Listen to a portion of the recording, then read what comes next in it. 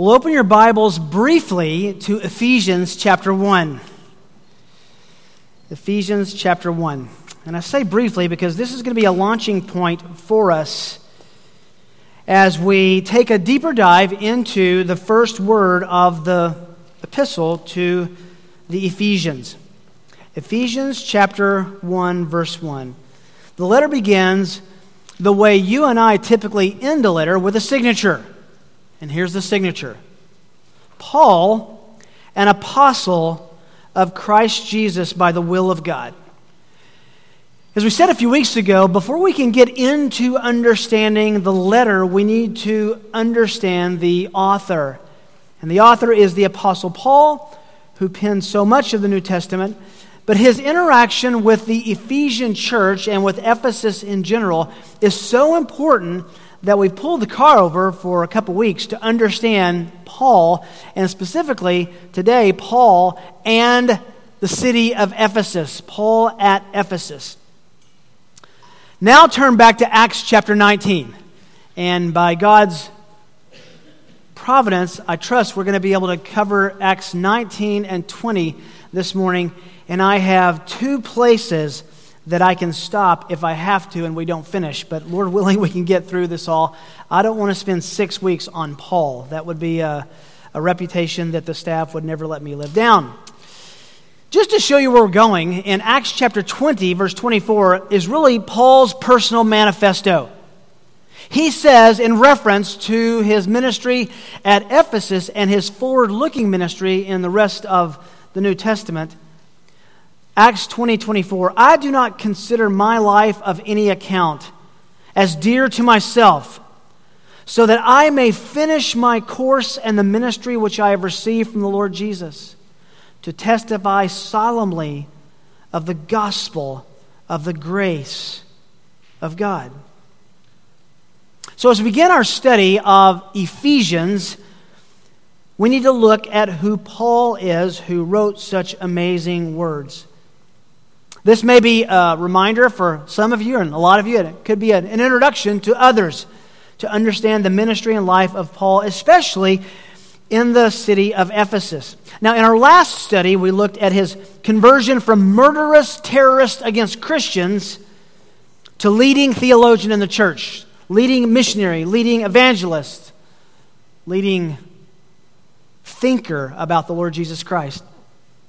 For our time today, we're going to examine his time in and around the city of Ephesus.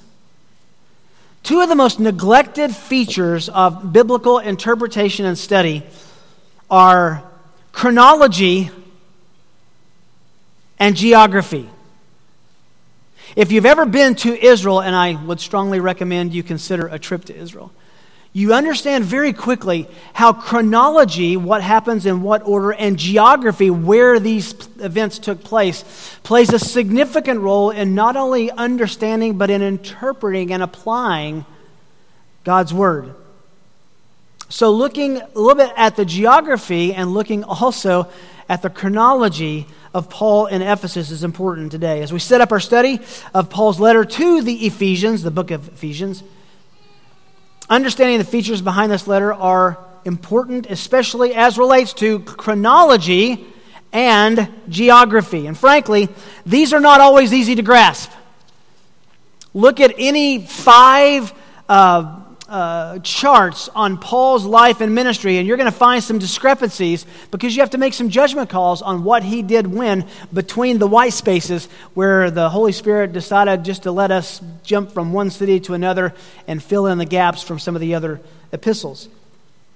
Paul's most lengthy interaction, think about this, with any city, except for Jerusalem where he ministered and from which he was converted, was at Ephesus. It was on his 3rd missionary journey. Robert Raymond says this: regarding Paul's missionary journey,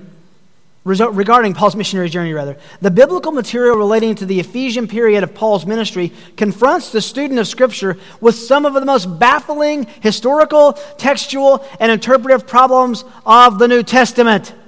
Thank you, Dr. Raymond. Paul first visited Ephesus back in chapter 18, briefly, verses 18 to 22, at the end of his second missionary journey.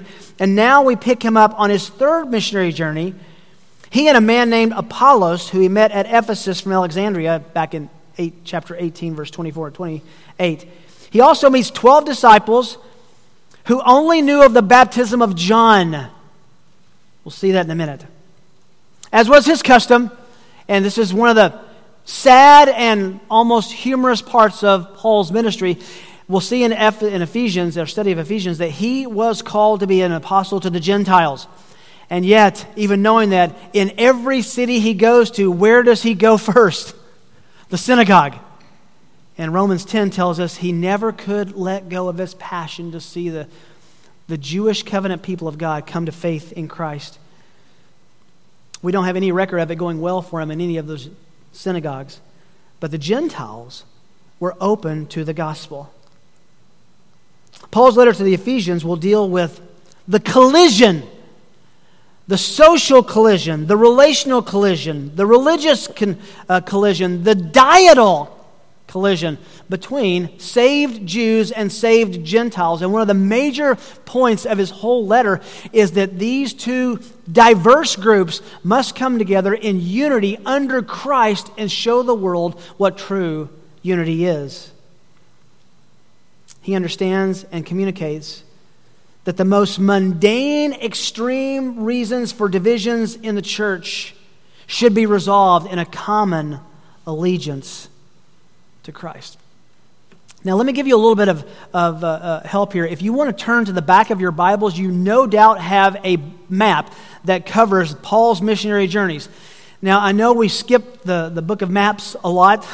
It's not technically a book of the Bible. It's super important, and praise God that most of your Bibles have that. So let me just give you a little bit even if you can't see all of the details of this map, Paul, just for some geography, down here in the bottom, can you guys see that okay? This is Jerusalem right here. Paul is not leaving on his third missionary journey from Jerusalem. He's going to end his third missionary there. You'll see that line coming here. This is his third missionary journey. He begins up here at Antioch. Antioch becomes the center of Christianity because of the persecution from the Jews in Jerusalem. All of the centrality and centrifugal force of Christianity begins to be launched from Antioch. Many churches call themselves Antioch Church, Antioch Baptist Church, and there's a reason for that, because it was the first domino of Christian missionary ministry. So he starts in Antioch, and he goes up through Galatia. You can see where Galatia is right here, Cappadocia, Derbe and Lystra. Remember at Derbe and Lystra specifically, he's beaten so bad they take him out and leave him in a ditch, thinking he's dead. So he moves up this way, comes across Asia Minor, this is modern-day Turkey, and comes across Hierapolis, Colossae. This is the area where he would have written the Colossians. Laodicea is right here, and comes over to Ephesus. Ephesus is a seaport. I hope you can see that right there. Ephesus was the capital of the ancient empire, the Ottomans, the Turks, the Asia Minor. Very, very strategic and important city. It was the Rome of Asia Minor. Significant city. And Paul ends up coming through there. So let's go by here and see with Paul in Acts 19 a little bit of his ministry there, okay? Acts chapter 19. It happened that while Apollos was at Corinth, by the way, just for some perspective, Corinth is over here on the isthmus between mainland Greece and Sparta, or the Peloponnesus, and that's going to play a significant role in Paul's ministry, obviously, as he journeys forward. That Paul passed through the upper country and came to Ephesus and found some disciples. Now, that word disciples just means learners of the way. He said to them, "Did you receive the Holy Spirit when you believed?" And they said to him, "No, we've never even heard whether there is a Holy Spirit." By the way, there are so many questions that you're going to ask about these two chapters. We are just going to do a high-altitude flyover and not get tripped up on some of the things that we will, Lord willing, be able to come back and study later. He said to them, into what were you baptized? And remember, baptism was not just the act of going under water, and it was the act of identifying yourself with a movement. Into what then were you baptized? And they said, into, this is important, John's baptism. What a ministry of John the Baptist. It had gone all the way up through Asia Minor, all the way over to the port city of Ephesus. Paul said, John baptized with a baptism of repentance, telling the people to believe in him who was coming after him. And here's the big reveal, that is, in Jesus. Remember, John the Baptist openly confessed that his baptism, his identification with the movement of God, was incomplete. He insisted that those whom he baptized should believe in the one who would come after him, and that's exactly what he says in Matthew chapter 3, verse 11. So these were disciples of John, not yet Christians, not yet of Jesus. When they heard this, there's a lot between verses 4 and 5. They were baptized in the name of the Lord Jesus. Paul obviously instructed them, told them the gospel, explained to them what John the Baptist's repentance meant, getting them ready for the atoning sacrifice of the Lord Jesus. And when Paul laid his hands on them, the Holy Spirit came on them. Just like in Acts 2, they began speaking with foreign languages, tongues, and prophesying. And there were about 12 men in all. Here's these 12 guys. The beginnings of church. Just like in Acts 2, these men spoke in tongues, foreign languages, as immediate proof that the gospel was true. How would they know that this Jesus is real? Just as they did in chapter 2, there was a supernatural signal or sign. Verse 8. Then, look at this. He entered the synagogue and continued speaking out boldly for 3 months, reasoning and persuading them about the kingdom of God. This was Paul's habit and protocol in each city, even though, as Ephesians will instruct us, he's an apostle to the Gentiles. He starts with the Jews. Verse 9, but when some were becoming hardened and disobedient, there's the response of his Jewish friends. Speaking evil of the way, that was the early designation for Christianity, the way, before the people, he withdrew from them and took away the disciples, reasoning daily in the school of Tyrannus. Now we find a significant shift. Paul's pulpit was no longer in the synagogue. His lectern was now in a teaching hall. Can you imagine going to that school? This took place for 2 years, so that all who lived in Asia heard the word of the Lord, both Jews and Greeks. Some of the Jews started leaking back over to the lecture hall to hear Paul talk about the Jewish Messiah, the Lord Jesus, who paid for sin with his own death. Wow, can you imagine attending that school? One of the accents of Paul in the book of Ephesians, by the way, is the emphasis on the spiritual dimension. We'll see as we study Ephesians, he'll instruct us about the heavenlies, about the prince of the power of the air, about the spirit that's now working in the sons of disobedience. He'll conclude in Ephesians 6:12, our struggle is not against flesh and blood, but against the rulers, powers, world forces of this darkness, spiritual forces of wickedness in heavenly places. Where does that background come from? Now it starts to get really, really interesting. That's the background. We're about to find the background for which Paul would address this supernatural struggle of the believer. Verse 11. God was performing extraordinary miracles by the hands of Paul.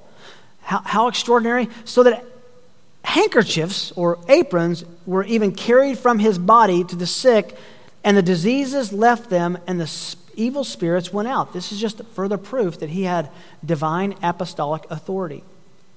But also some of the Jewish exorcists who went from place to place attempted to name over those who had evil spirits the name of the Lord Jesus, saying, I adjure you by Jesus and Paul, whom Paul preaches rather. They saw what Paul was doing, casting out spirits, healing people in the name of Jesus, and they co-opted it. We're going to get that name and go leverage our own. This, whatever he's doing is powerful. We want that power to be on our ministry. 7 sons of Sceva, verse 14, a Jewish chief priest, were doing this. co-opting the name of Jesus. And the evil spirit answered and said to them, I recognize Jesus. I know about Paul. But who are you? They weren't believers. They had no relationship. Two words are used here, gnosko and epistemi. It demonstrates that they truly knew Jesus. They knew about Paul and his ministry with Jesus. They didn't even know who these guys were. And the man in whom was the evil spirit leapt on them, subdued all of them, and overpowered them, so that they fled out of the house naked and wounded. Absolute defeat. This became known to all, both Jews and Greeks who lived in Ephesus, and fear fell upon them all, and the name of the Lord Jesus was being magnified. Many also of those who had believed kept coming, confessing, and disclosing their practices. And many of those who practiced magic brought their books together and began burning them in the sight of everyone. They knew they were a farce. And they counted up the price of them and found it 50,000 pieces of silver, multiple years' salary. Verse 20, so the word of the Lord was growing mightily and prevailing. Now after these things were finished, Paul purposed in the Spirit to go to Jerusalem after he had passed through Macedonia and Achaia, saying, after I have been there, I must also see Rome. That's where he wants to end up. And having sent into Macedonia two of those who ministered to him, Timothy and Erastus, he himself stayed in Asia for a while. Now Luke describes the immense effects of the gospel in Ephesus in the most understated way. Verse 23. About that time, there occurred no small disturbance concerning the way. For a man named Demetrius, this is going to get really, really violent, a silversmith who made silver shrines of Diana, Artemis, was bringing no little business to the craftsmen. These he gathered together with the workmen of similar trades and said, men, you know that our prosperity depends on this business. What business? Well, just outside of the city of Ephesus was one of the 7 wonders of the world. This is a depiction of it. It's in ruins now. And it was the temple of Artemis, the temple of Diana. It was said to be the greatest of all 7 wonders of the ancient world. It had 127 columns in 2 rows that surrounded it. 60 feet high were the columns, 4 feet in diameter. They were arranged in a double row on all 4 sides, 8 or 9 on the short sides, 20 or 21 on the long sides. And these columns were these facades of the Greek gods, scenes from Greek mythology. And this was just outside the city of Ephesus. This housed the great image, the great idol of Artemis, of Diana. She was a fertility god, and let me just say, without being graphic, she looked very fertile.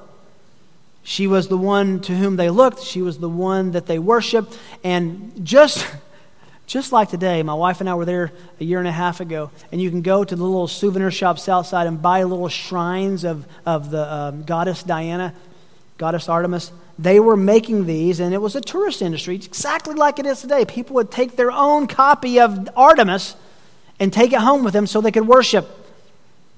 Well, people began to be converted to Christianity and realize that that's all a farce. It's not real. And so they stopped buying the little idols. So Paul is wrecking the economy with the gospel. By the way, as beautiful as that great 7th wonder of the world is, this is a picture I took of it now. There's one lone column, and everything else has been ravaged and is in ruins. And Christianity marches on. Verse 26. You see and hear that not only in Ephesus, but in almost all of Asia, this Paul has persuaded and turned away a considerable number of people. saying that gods made with hands are no gods at all. There was his message. Not only this, there is danger that this trade of ours, now we find out this is not about worship, but about finance, is falling into disrepute. But also, and now they try to whitewash it with religiosity, but also that the temple of the great goddess Artemis be regarded as worthless, and that she, whom all of Asia and the world worship, will even be dethroned from her magnificence. When they heard this, they were filled with rage and began crying out, saying, "Great is Artemis of the Ephesians!" And the city, the whole city of Ephesus, was filled with confusion, and they rushed with one accord into the theater, dragging a couple of disciples, Gaius and Aristarchus, Paul's traveling companions from Macedonia. So they grab these guys. It's a massive riot. And they take them to the Greek theater outside, just at the bottom of the hill in Ephesus. This Ephesian theater was the largest in the ancient world. It seated, get this, 24,000 people. And they filled it with these two men in the bottom, trying them as trades wreckers. Where was Paul's mind? His two friends just got dragged over there. They could be killed. Verse 30, Paul wanted to go into the assembly. Let me at him. And the disciples held him back. They would not let him go. Also, some of the Asiarchs who were friends of his sent to him and repeatedly urged him not to venture into the theater. This is a dangerous situation. So then, some were shouting one thing and some another, for the assembly was in confusion, and the majority did not know for what reason they had come together. Just like you're drug in after a junior high fight so there's a fight, and everybody kind of gathers around. You don't even know who it is or what it's about, but you go to watch. A lot of people were sitting in the theater thinking the same. Some of the crowd, verse 33, concluded it was Alexander, since the Jews had put him forward. And having motioned with his hand, Alexander was intending to make a defense to the assembly. But when they recognized that he was a Jew, a single outcry arose from all as he shouted for about 2 hours. 24,000 people in a riot for 2 hours. What were they yelling? Great is Artemis of the Ephesians. You have Jesus, we have Artemis. Look at our temple. After quieting the crowd, the town clerk said, he drops down into the bottom and he announces, the acoustics in this place are incredible. I was able to stand in the bottom of this. My wife was up here, and I spoke with just higher than a normal voice, and she could hear every word I said. Incredible acoustics. Town clerk drops down, and he says, Men of Ephesus, what man is there, after all, who does not know that the city of Ephesus is the guardian of the temple of the great Artemis and of the image which fell down from heaven? We find out that they believe that this image in the temple, this idol, was created in heaven and dropped there. So since these are undeniable facts, you ought to keep calm and do nothing. You know what he's saying? He's saying, if you put your money where your mouth is, if you really believe she is God, then this Paul and his Jesus is no threat. For you have brought these men here who are neither robbers of temples nor blasphemers of our goddess. So then, if Demetrius and the craftsmen who are with him have a complaint against any man, the courts are in session and proconsuls are available. Let them bring charges against one another. In other words, do this legally, not with a riot. But if you want anything beyond this, it shall be settled in the law assembly. For indeed, here's the great threat, for indeed we are in danger of being accused of a riot in connection with today's events, since there is no real cause for it, and in this connection we will be unable to account for this disorderly gathering. After saying this, he dismissed the assembly. In God's providence, he has this city clerk come down and calm everybody down, preserve these men's lives, and likely Paul's, and there's calm.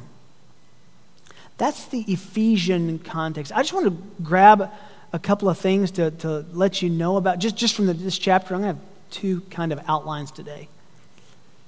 What do we learn from the Ephesian context? Just from glancing at this, because what we see in this glance is going to have bearing on what we hear in the letter of Ephesians. First of all, spiritual ignorance and misunderstanding were prevalent there. I mean, you can see that they didn't have a clue about their own religion. They couldn't defend it. They were insecure about it. You have these sons of Sceva. They were ignorant. They misunderstood the realities of the spiritual world, which leads to another contextual observation: cosmic conflict and confusion. What does that mean? There was a real spiritual battle going on there. And the real spiritual battle was between the Spirit, the power of God, and the power of the devil. When a true believer, Paul, an apostle, came up against these powers, he won. However, when fakes tried, it didn't work. They didn't understand what was going on in the spirit world. We also see social tension and evasion. You already saw in this riot trial, if he's a Jew, then. So this conflict between Jews and Gentiles was real and was riotous. Remember that when we get to chapters 3 and 4 of Ephesians. And also, gospel-provoked oppression and persecution were mainstream. The gospel was provocative, but they did allow them in their pluralism to let him teach in a lecture hall for 2 years. So those are just kind of some contextual observations from the city and from the scene that we're going to bring into our study of Ephesians.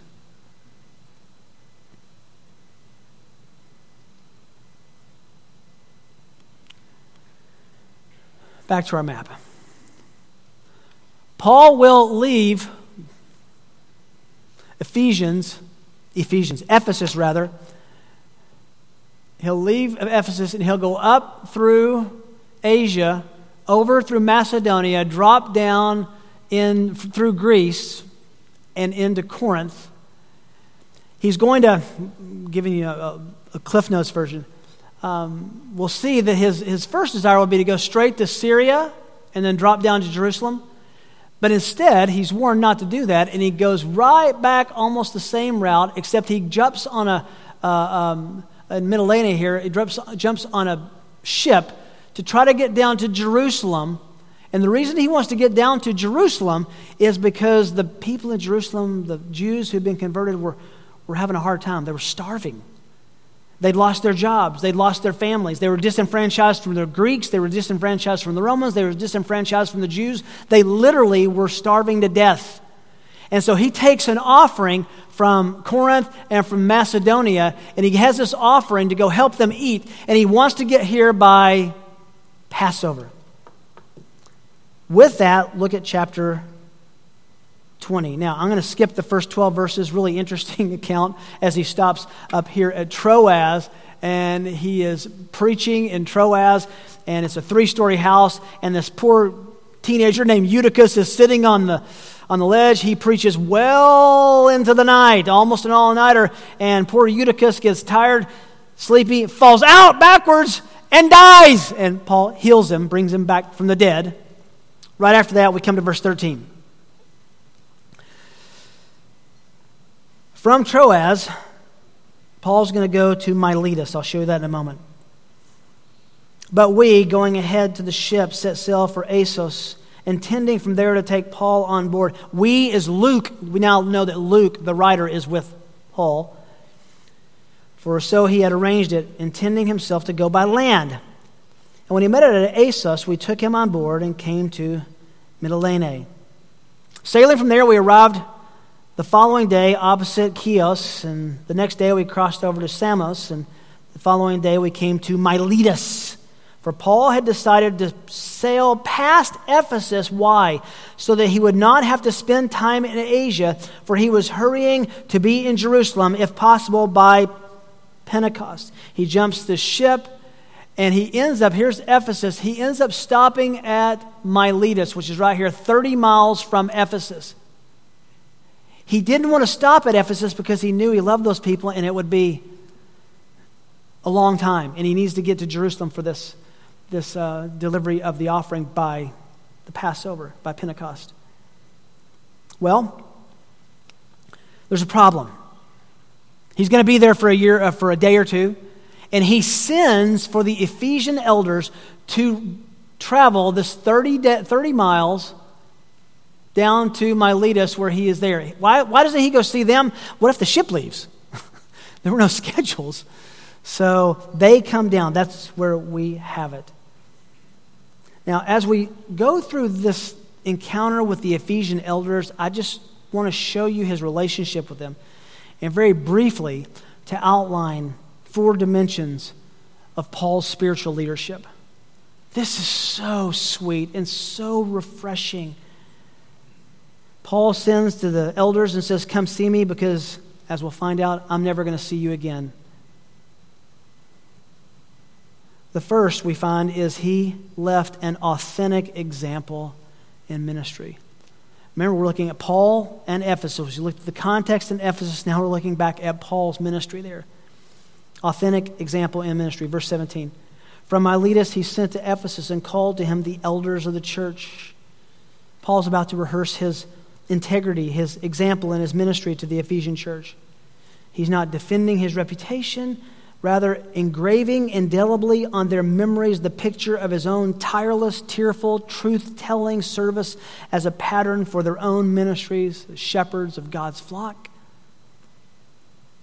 When they came to him, verse 18, he said to them, "You yourselves know from the first day that I set foot in Asia how I was with you the whole time, serving the Lord with all humility and with tears and with trials which came upon me through the plots of the Jews." Remember, we said he kept going to the synagogues and the Jews didn't receive him well. They kept trying to kill him.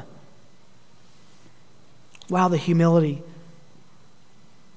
Paul spoke with unforgetting urgency because he was utterly focused on the eternal spiritual welfare of those he served. Against his own comfort, against his own convenience. So much so he wept.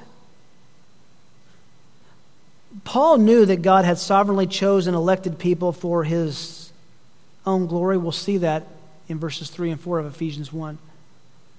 Yet, that assurance never led Paul to be cold or indifferent. Rather, with tears, he begged people to believe, not to see if they were elect. Remember that in just a few weeks. Trials of the plots and Jews, they wanted him. Which leads us, secondly, to his selfless commitment to the gospel. Selfless, sacrificial commitment to the gospel. And now, behold, bound in spirit, I am on my way to Jerusalem, not knowing what will happen to me there. Remember what was going on in Jerusalem. Everybody was after him. The Jews were after him. The Gentiles were after him, and they'll save him and take him back to Rome because of his Roman citizenship. And the Christians were even suspicious of him. Except, now how about this for God's will for your life? Look at verse 23. The Holy Spirit solemnly testifies to me in every city, saying, bonds and afflictions await me. How is that for God loves you and has a wonderful plan for your life? The Holy Spirit told him, everywhere you go, it's going to be difficult. Verse 24. What does he say in reference to that? The threat of his life. But in reference to that, I do not, verse 24, consider my life of any account as dear to myself, so that I may finish my course and the ministry which I received from the Lord Jesus, to testify, to preach solemnly of the gospel of the grace of God. You know, this verse is a reset for us all. This is seeing the ultimate priority and value system operative in Paul's mind and heart.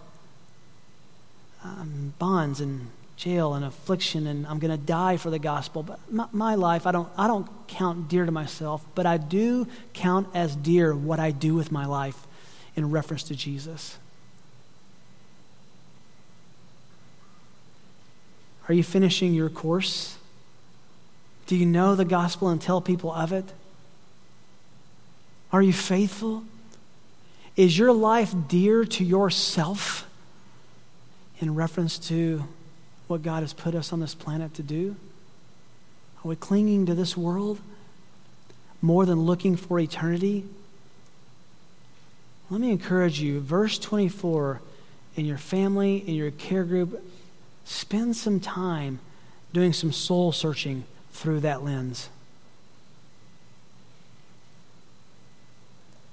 Therefore, he says in verse 26, I testify to you this day that I am innocent of the blood of all men. No one will go to hell because they were in my presence and did not hear the gospel.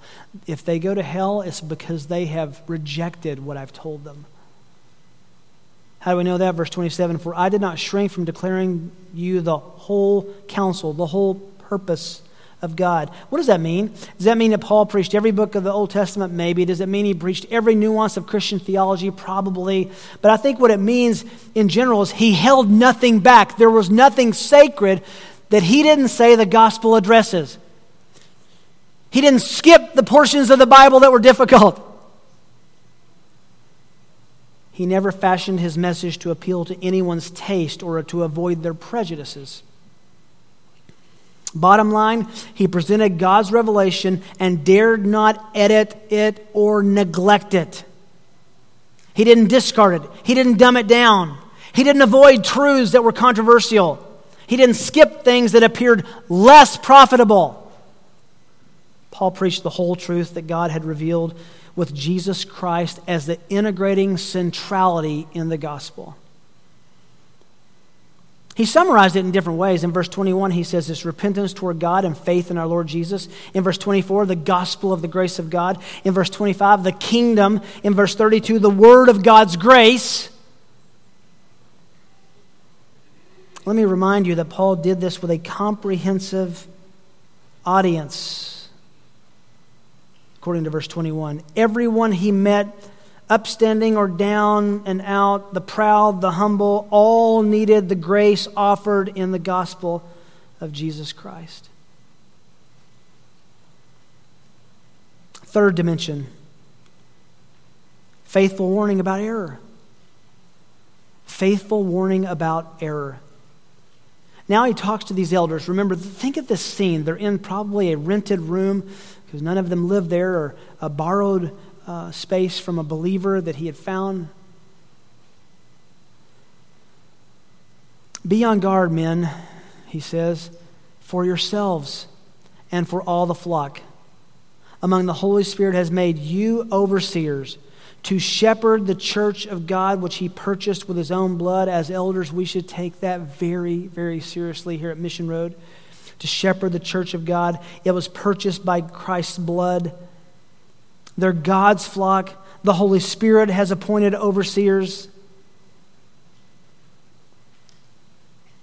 But he says, be on guard for yourselves. Don't miss that. For yourselves. Why?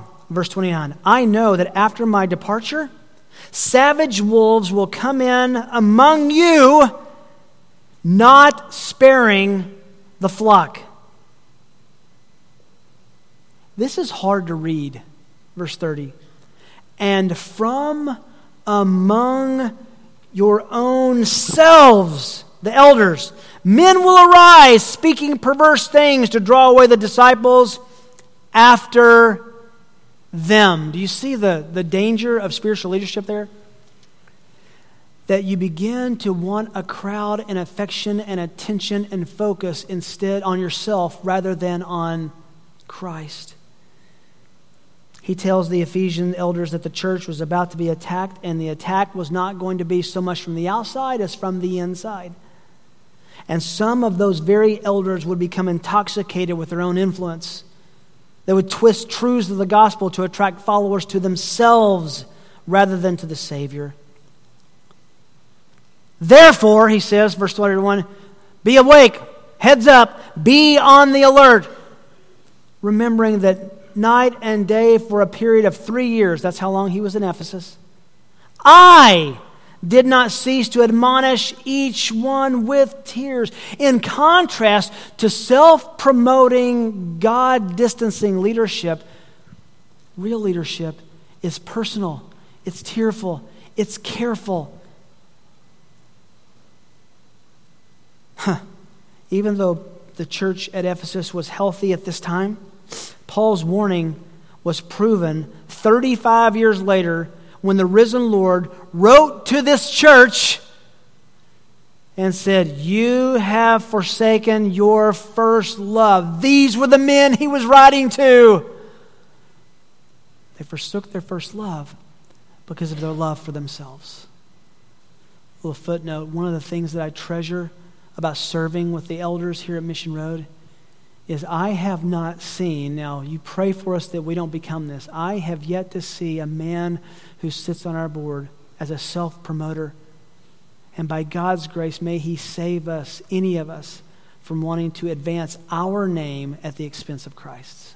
Please pray for us. And then fourthly, fourth dimension of spiritual leadership, confident trust in God. We say this so often, but think of it very intensely for a moment. Confident trust in God. After saying that, you're going to have a disaster come from your own board. Jesus is going to end up writing a letter to say, you've left your first love here in Ephesus.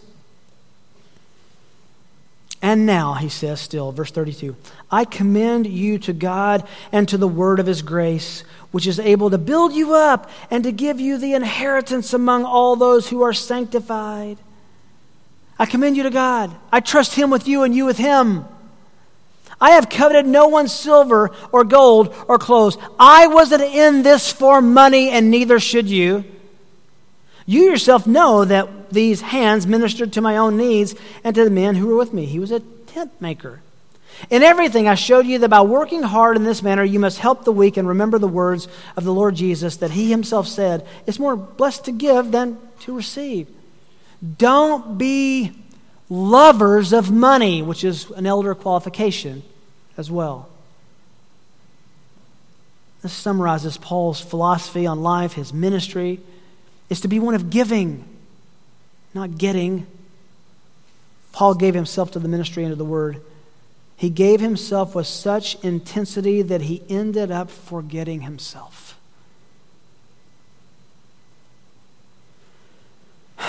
In verse 36, the horn on the ship must have been blown. It's time to go. When he had said these things, he knelt down and prayed with them all.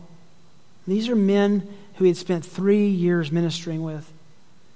And they began to weep aloud, literally to wail, and embraced Paul, repeatedly kissed him, grieving especially over the word which he had spoken, that they would not see his face again. And they were walking with him, accompanying him to the ship. It's not a hard scene to imagine. They're in this room praying and talking. They kneel to pray. The ship is leaving. I'm sure every man was weeping. And even though Luke gives us such remarkable detail in capturing all the events of this chapter, whatever those words that they shared at the end were so intimate that Luke left them out. When the apostle, friend, and shepherd said, Amen, the spiritual leaders of Ephesus sobbed unashamedly and uncontrollably.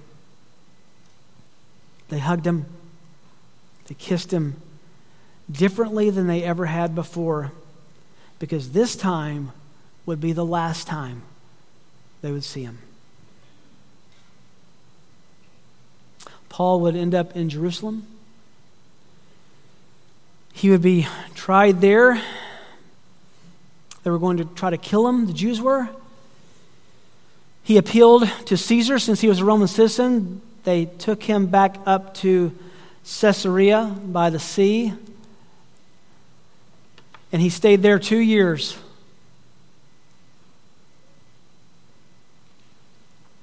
Then he would ultimately travel along the islands, have a shipwreck, and end up over in Rome. He would be in jail there for a couple of years under house arrest. And in that jail, he would write the letter to the Ephesians that we have called Ephesians. He would be released. Some speculation whether he would go to Spain or not. There's a lot of speculation about what happened in those 2 years. And then he was brought back to Rome, arrested, put in a Mamertine prison, and executed, beheaded because of his faith. So when you open Ephesians 1 and you see the word Paul, don't be quick. There's a lot in that word. And we'll see just a little more about that and Ephesus even next week. Geography, chronology, really important.